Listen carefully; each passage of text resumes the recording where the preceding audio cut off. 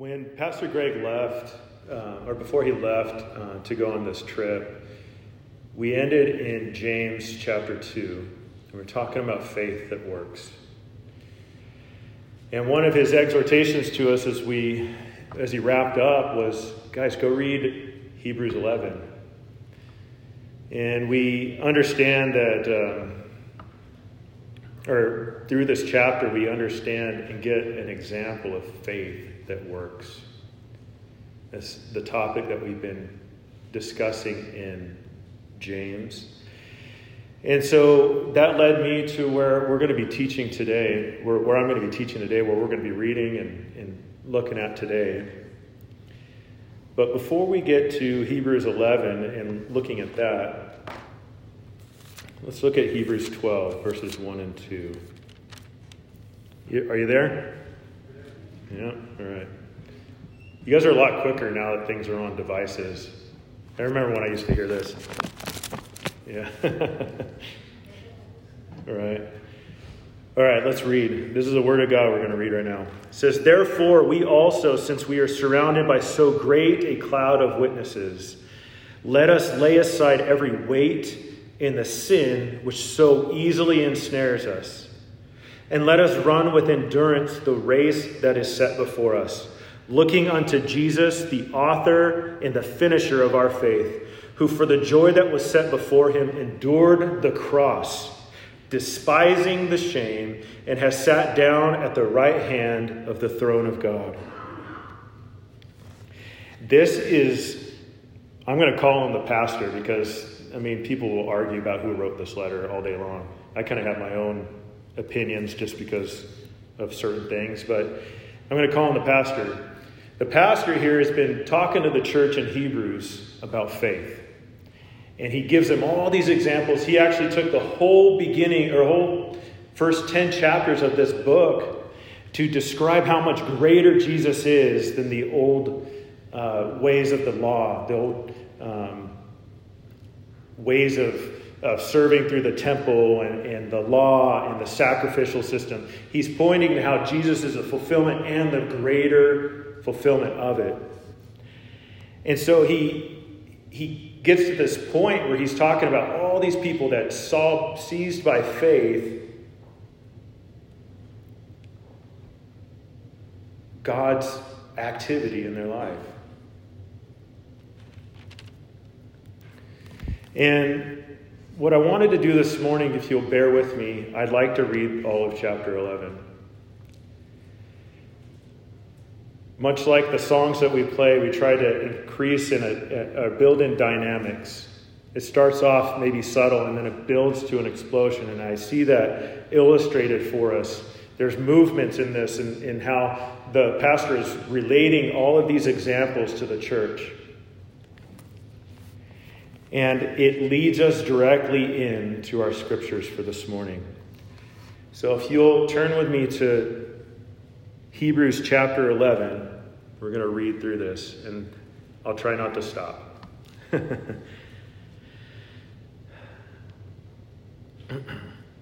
Now faith is the substance of things hoped for, the evidence of things not seen.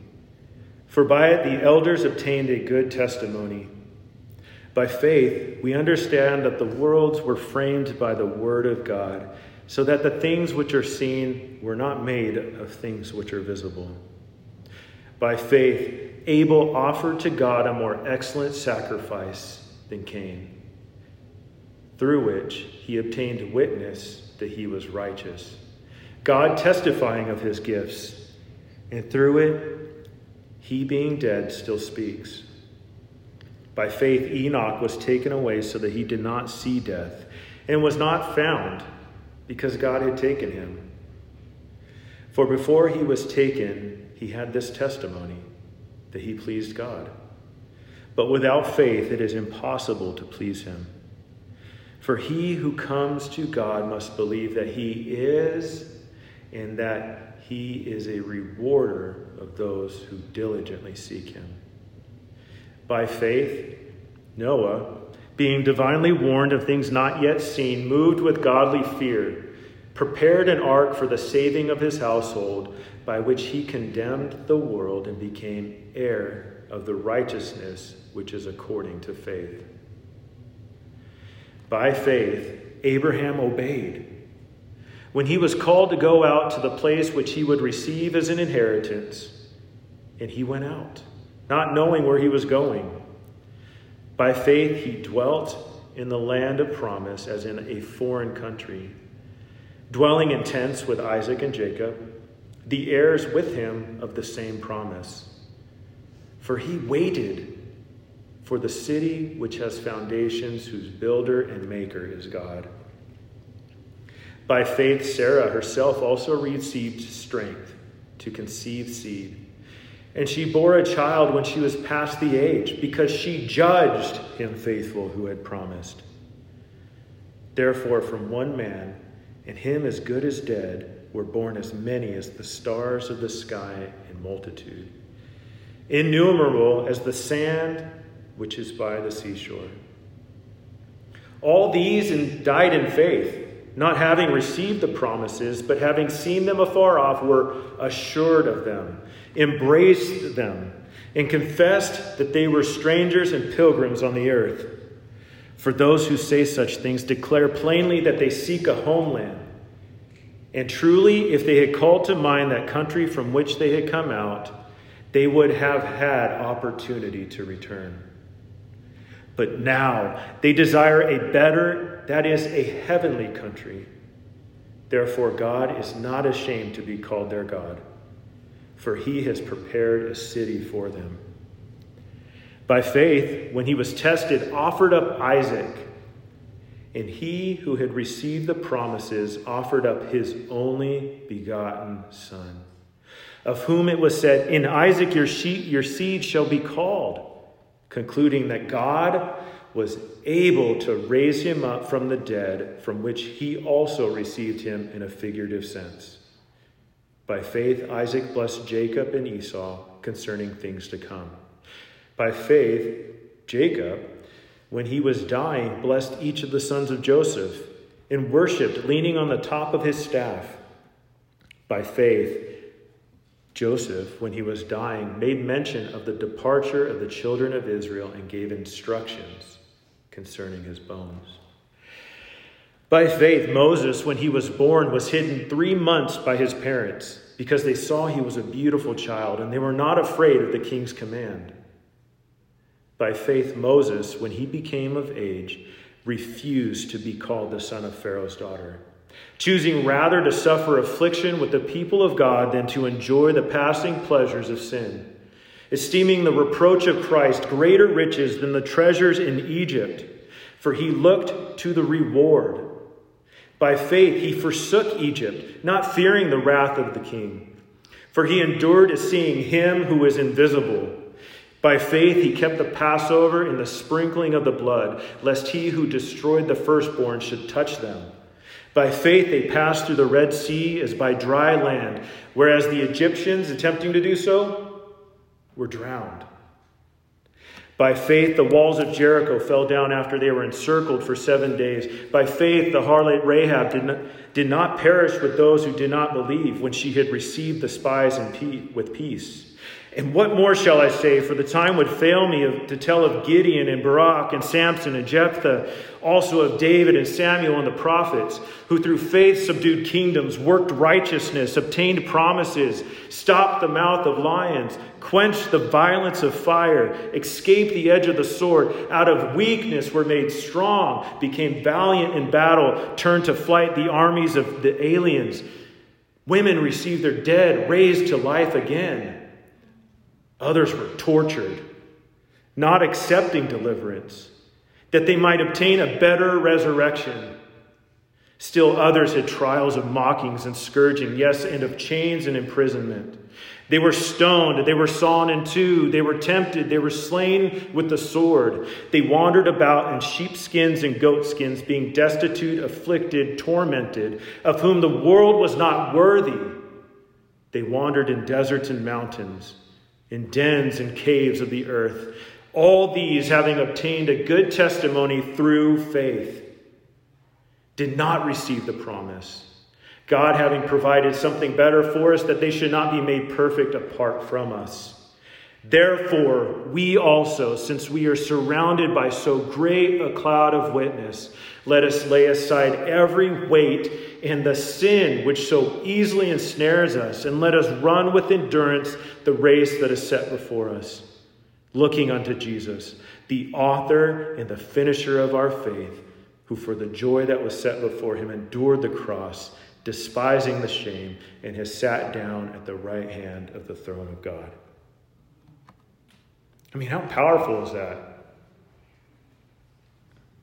That these are the people that have gone before us, the ones who stand to testify of how great God is, that their whole lives were given over to him, that their faith worked, their belief in the Word of God, their conviction changed their life, in that they operated differently. Some were tortured, not accepting deliverance. Some who entered in by following God's word into hardship could have turned back, and they didn't. But they continued to press on into what God had called them to do, or had promised them he would do. And our pastor here writes, he says, therefore, we also. He wants us to join the ranks of those who have gone before us in running the race of faith. You also jump in line. You can't read this without thinking of some sort of sporting event, like a marathon or some sort of Olympic event. You have all the Hall of Fame, the greats that have achieved all these world records, and you can look at their lives and you can see every ounce of struggle and trial and thing that they press through, the amount of training and the consistency, the endurance that they had to work at, and how it shaped their lives. And they're displayed in Hall of Fames, world record setters. And we're encouraged to join them. We are in that race. If you have received Christ as your Savior, and you've trusted him, you placed your faith in him, you are in a race. And we're surrounded by this cloud of witness.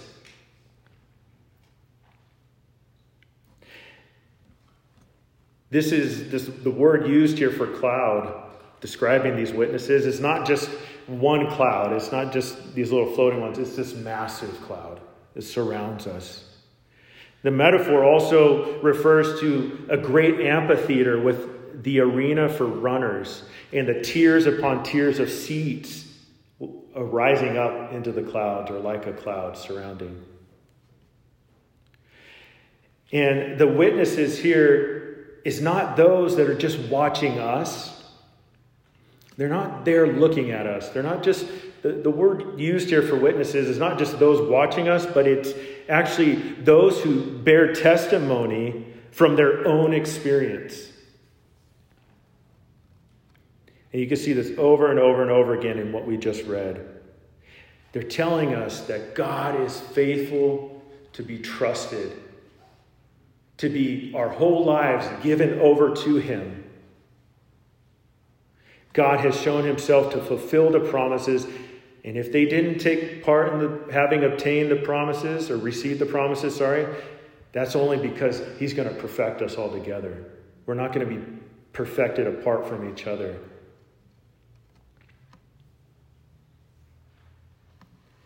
It was used of those who had gone before us, this word of witnesses, to designate those who have proved their strength, the strength and genuineness of their faith in the Lord by undergoing violent death. It's where we get the Greek word, or our word martyr. They were referred to as martyrs, I guess. But these first century readers running their race, their Christian race, they're to have in mind all of these people that we have just read. testimonies and examples, urging them on to faith in the Messiah.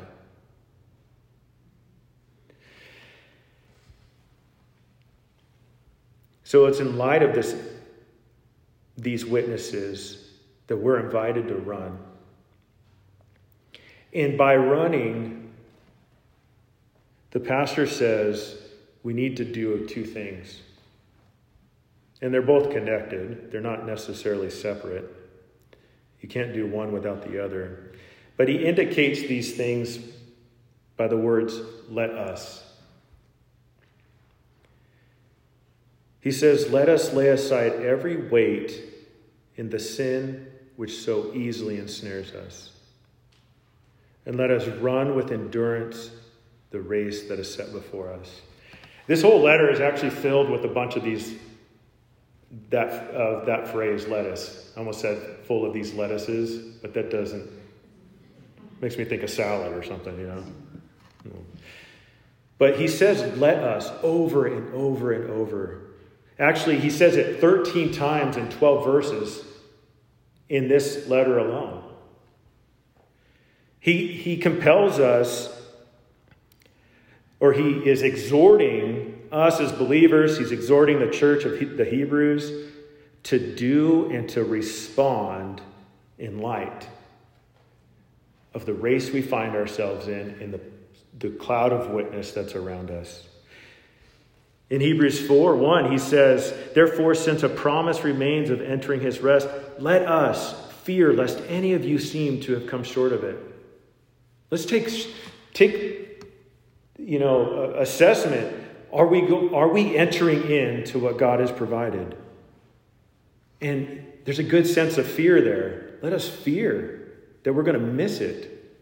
Because if we're going to fear that way, we're going to be compelled to figure this out, right? In verse 11 of 4, he says, let us therefore be diligent to enter that rest, lest anyone fall according to the same examples of disobedience. The disobedience of unbelief. In verse 14 of 4, he says, seeing that we have a great high priest who has passed through the heavens, Jesus, the Son of God, let us hold fast our confession. We're exhorted to hold fast our confession in Christ, not wavering. In verse 16, he says, let us therefore come boldly to the throne of grace. We're to enter in and seek the grace of God, that we may obtain mercy and find grace to help in the time of need. Chapter 6:1, he says, therefore, leaving the discussion of the elementary principles, let us go on to perfection, not laying again the foundation of repentance from dead works and of faith towards God. In Hebrews 10:22, he says, let us draw near with a true heart, in full assurance of faith, having our hearts sprinkled from an evil conscience and our bodies washed with pure water. In verse 23, let us hold fast the confession again of our hope without wavering, for he who is promised is faithful. In verse 24, let us consider one another in order to stir up love and good works. He's compelling, all in light of what Christ has done. And there's truth attached to every one of these. And then we have our two from today. Let us lay aside every weight in the sin which so easily ensnares us, and let us run with endurance the race that is set before us. Two things we're exhorted to do: lay aside every weight and sin, and run with endurance. To lay aside means to put off. It's a past tense statement with reference to weight and ensnaring sin that had been taken off at some time earlier. This is something that it's describing something that we've actually picked up and put back on. Something that God had freed us from originally and has found itself back into our life. It gives the image of laying off of old clothes. If you think, even with, I'm just a creative and visual person, we're told that the Lord gives us garments of righteousness. And then we have this laying aside of old clothes. It's almost as if the person went and picked up the old clothes that God had already taken off of them and replaced with pure righteousness. You start bringing in this stuff, and it's a hindrance upon your ability to run.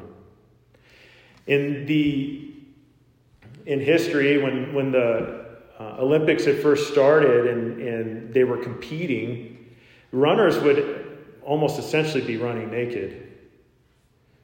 And they had every ounce of anything that could hinder them was taken off. Now we have such technology that they're basically naked, but they have clothes on, Everything's so skin tight and aerodynamic, and the guys are just, they go to the extent of shaving the hair off of their bodies to create less drag. Every little thing matters. And that's what our pastor says here. He says, lay aside every weight, or every conceivable weight. The call to us here is to take inventory of what we have grabbed onto that is keeping us from running the race fully. Every weight. The definition or the uses of that word weight, it can mean a tumor, a mass, magnitude, weight, burden, impediment, or a growth of the flesh. That's an interesting use of the word, right? The recipients here, one commentator wrote, the recipients are exhorted to lay aside every weight. The word is ochgon, bulk or a mass, hence a swelling, superfluous flesh. The allusion, therefore, is to the training period preparatory to a race in which encumbering superfluity of flesh is reduced. Basically saying, you're starting to work out and you're losing weight. You're getting up and you're running, and you're starting to notice the pounds dropping off. But what are some of these growths of the flesh? What does God's word say about flesh? It's not pretty. Those in the flesh, they actually can't please God. It says in Romans chapter 8, verses 5 through 8, for those who live according to the flesh set their minds on things of the flesh. But those who live according to the Spirit, the things of the Spirit.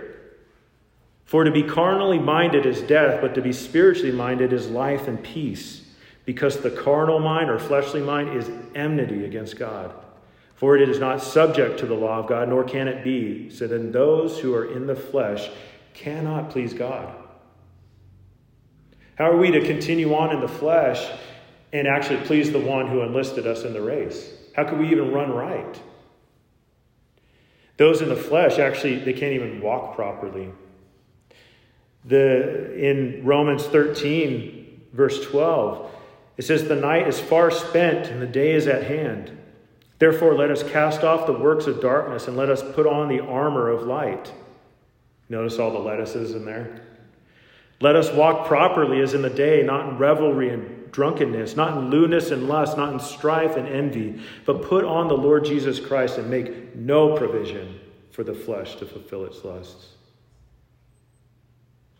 We also see that those who practice the works of the flesh will not inherit the kingdom of God.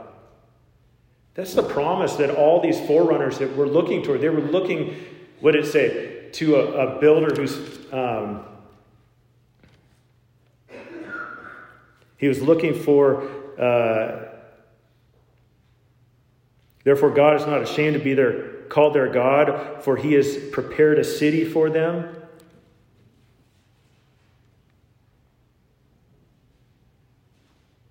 Looking for what God was able to do. Those that are practicing the work of the flesh will not inherit the kingdom of God. In Galatians 5, verses 19 through 21, it says, "Now the works of the flesh are evident, which are adultery, fornication, uncleanness, lewdness, idolatry, sorcery, hatred, contentions, jealousies, outbursts of wrath, selfish ambitions, dissensions, heresies, envy, murders, drunkenness, revelries, or parties of drunkenness, and the like, of which I tell you beforehand, just as I told you in times past, that those who practice such things will not inherit the kingdom of God." It's interesting looking at that list. We usually think of just big sins when we think of sin. We think of murder and adultery and fornications, but there's idolatry in there. Have we given place to idolatry in our life that's actually slowing us in our walk with the Lord, in the race of faith?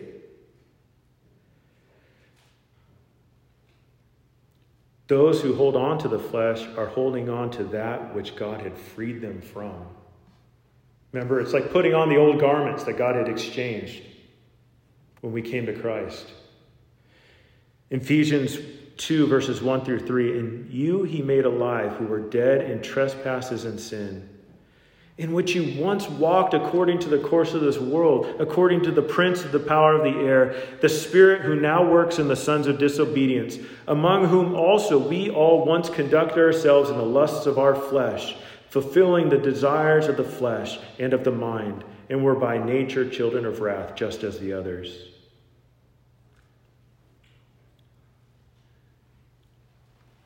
You see, there are a lot of big sins in these scriptures I shared.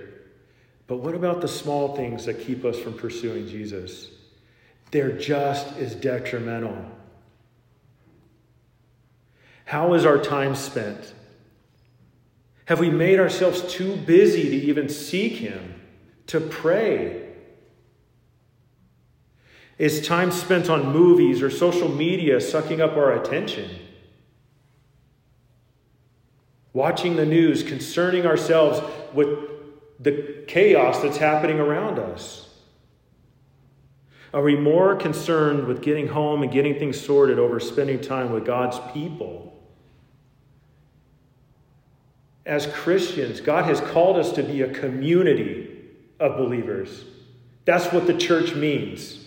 It's a gathering together of God's people. It's not this. It's not this building. But it is the gathering together of God's people. What place does that occupy in your life? How committed are you to gathering together with God's people?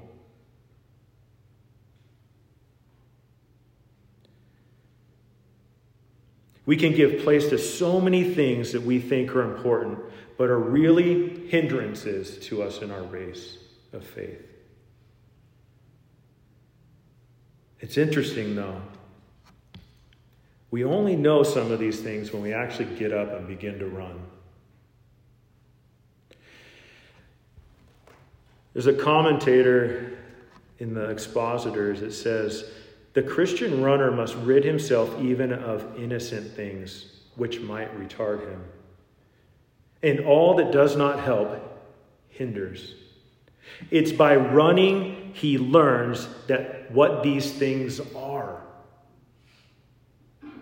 So long as he stands, he does not feel that they are burdensome and hampering.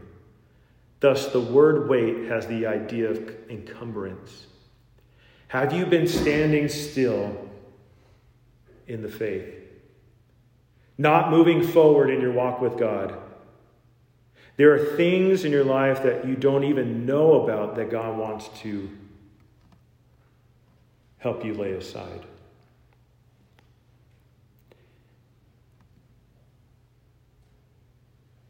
It's in that standing still that we actually start, you think about somebody who has gone through an accident and they've been laid up in a bed for a time. Muscles atrophy. Or somebody that doesn't exercise but continues to eat. Weight is put on. Very vivid images for what we're talking about today. And what does it say about the sin?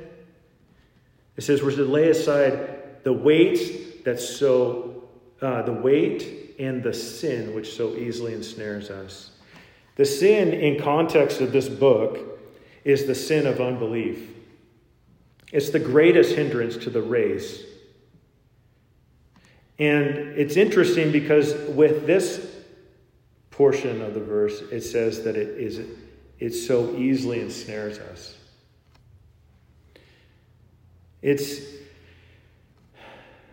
Ensnare gives the idea of a tight control, the sin which controls us so tightly. It speaks of sin which readily or easily encircles the Christian runner, like a long, loose robe clinging to his limbs. The sin may be any evil propensity. Here the context suggests the sin of unbelief, which was the thing keeping the unsaved recipients of this letter from putting their faith in the Messiah as high priest. You see, you can't even enter the race with unbelief.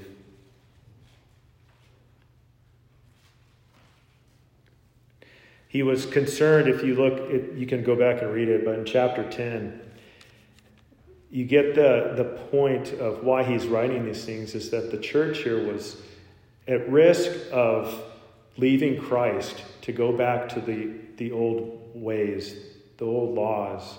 And it wasn't that they saw the laws as better, but they would actually escape persecution in the trials that they were going through by just going back.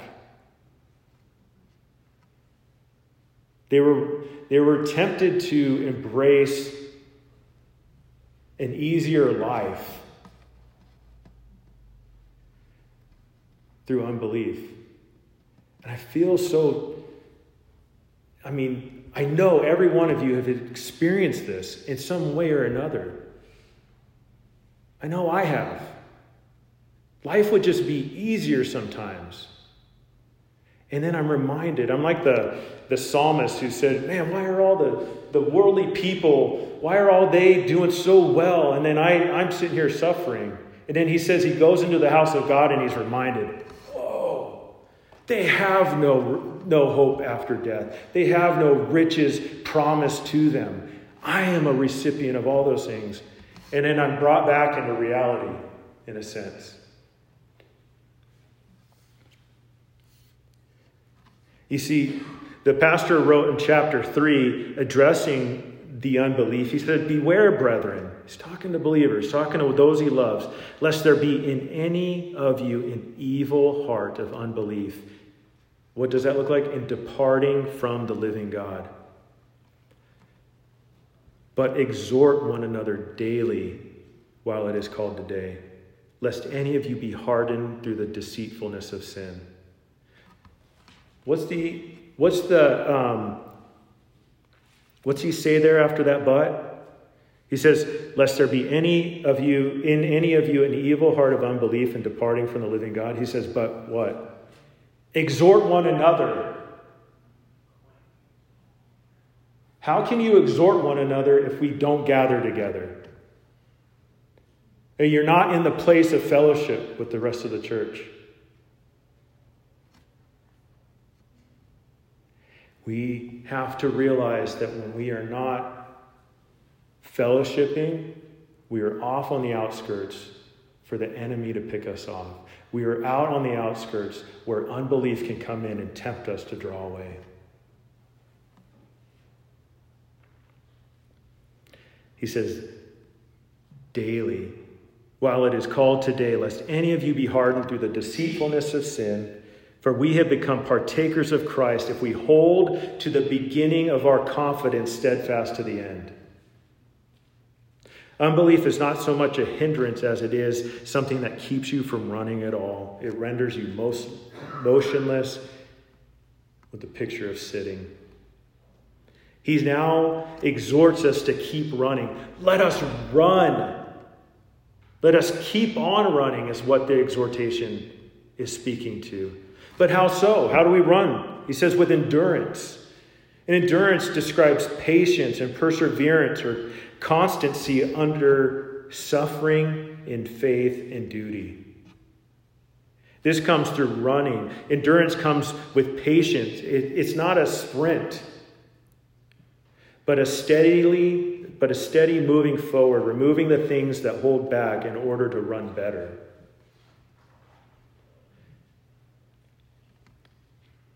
And he uses the words, the race. I've been using the words race. It's hard to not, because that's the imagery that's so ingrained in this passage. It's always actually translated fight or conflict, except for here. How interesting is that? Only here he relates it to a run or a race. But normally it's a fight or a conflict, something that requires your all to be engaged with.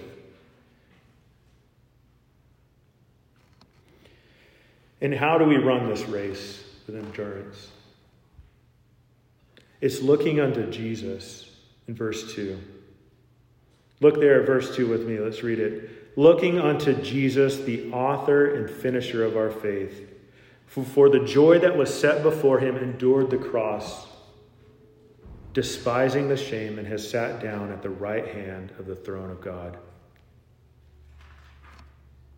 How do we run with endurance? By looking unto Jesus.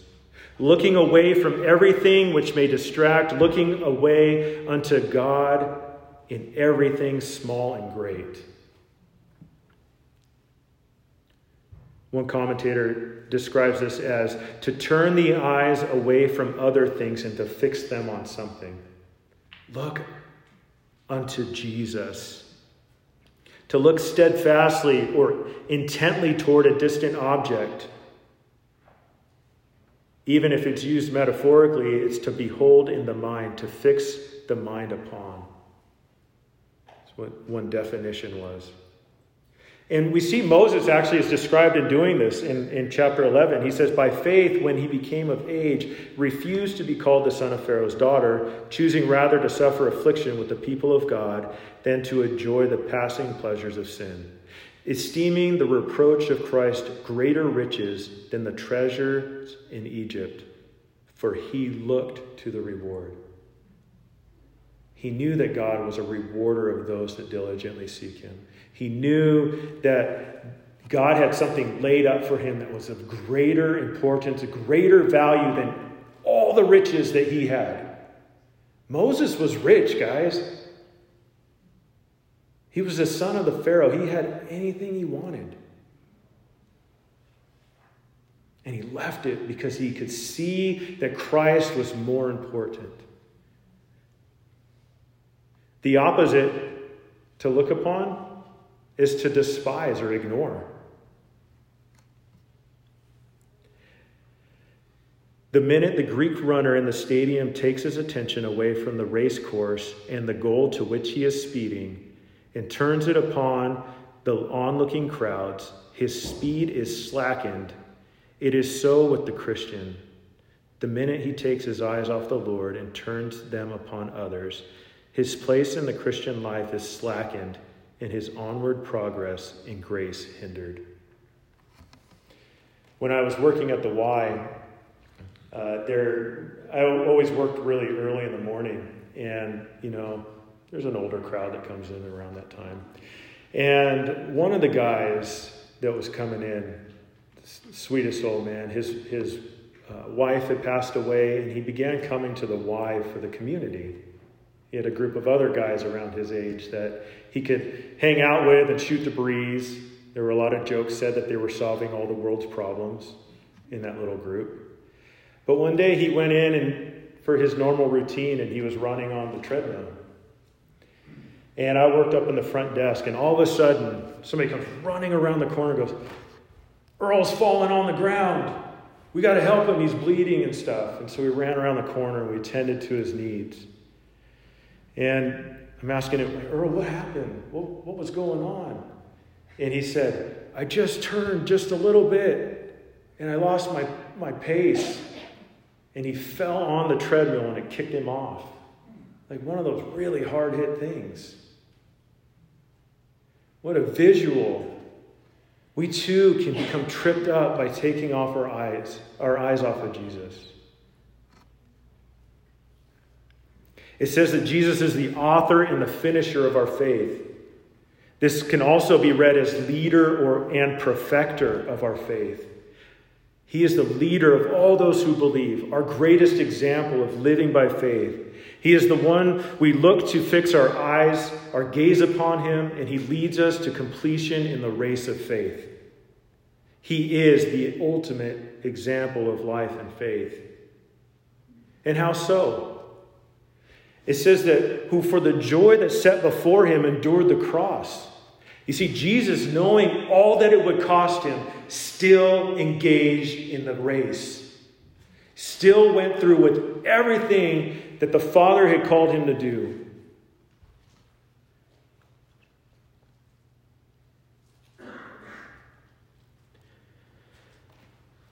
It's said of him that the heroic character of his faith appears in his renouncing a joy already in possession in exchange for the shame and death. You see, Jesus didn't necessarily, this verse isn't saying that Jesus looked to the joy of the cross. The cross was a horrible way to die. And it was a shameful way to die. But what it's describing is that Jesus left all joy to come down and go through that for us. He was already in the place of fullness of joy. The psalmist writes in Psalm 16:11, "You will show me the path of life. In your presence is fullness of joy, and at your right hand are pleasures forevermore." Jesus already occupied that place. But in his following what the Father had called him to do, he left that place of joy to enter in and suffer for shame and death. He despised it. He despised the shame in order to please the Father who sent him. And we see that exemplified even in the people that were mentioned. They stayed true to the Lord, even if it meant shame and suffering. Jesus, our ultimate example. His obedience was greater than what it would cost. And that was a shame that he didn't deserve. He was going to go through our shame for us. He was going to take our shame upon him. You see, the word talks about despising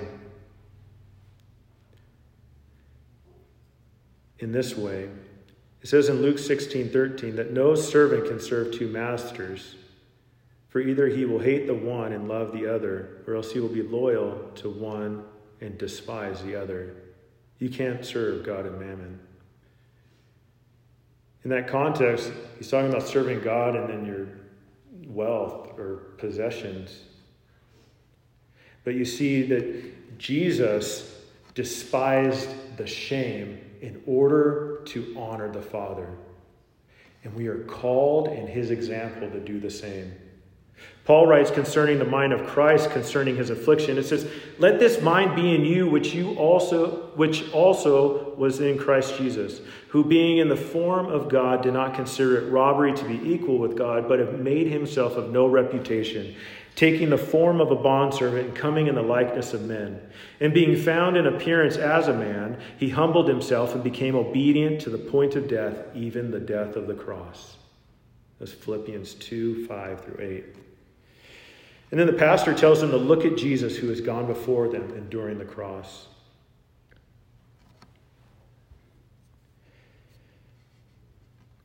Someone wrote that the believers striving against sin was their battle against the temptation of renouncing their professed faith in Messiah in order that they might be relieved of the persecutions which they endured.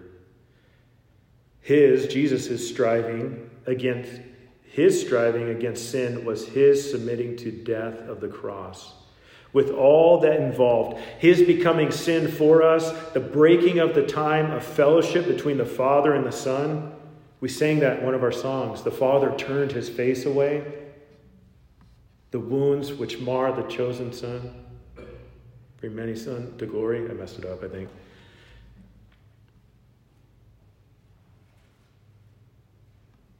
In all the intense and awful physical agony of crucifixion. That's what Jesus went through. But here's the amazing part. This is where our hope and our faith is founded. It says that he has sat down. In Hebrews chapter 1, verse 3, it says, he's talking about Jesus, who being in the brightness of his glory and the expressed image of his person, and upholding all the things by the word of his power, when he had by himself purged our sins, sat down at the right hand of the Majesty on high. Jesus has taken care of everything on our account. All the weight and the sin that we're holding on to, he has taken care of it, so much so that he has now sat down. He's done. It's finished. That's what he said on the cross. Jesus, having sat down, shows the finality of his work of purging our sins.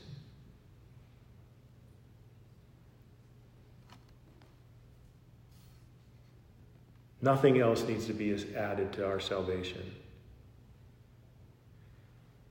And he sat down at the right hand of God. The right hand described a person of high rank who puts someone on his right hand and gives him equal honor with himself and recognizes him as of equal dignity. Jesus said in Matthew 26:64, "It is as you said, nevertheless," he's speaking to Pilate at this time, or the high priest. He says, "Nevertheless, I say to you, hereafter you will see the Son of Man sitting at the right hand of power and coming on the clouds of heaven." Hereafter, after he was going to die and be crucified, they were going to see the Son of Man sitting at the right hand of God, showing his equality in honor with the Father. A wonderful thing happened, though, when the Lord Jesus sat down at the right hand of the Father. He poured out the Holy Spirit on the church and his disciples. In Acts 2:33, it says, "Therefore, being exalted to the right hand of God,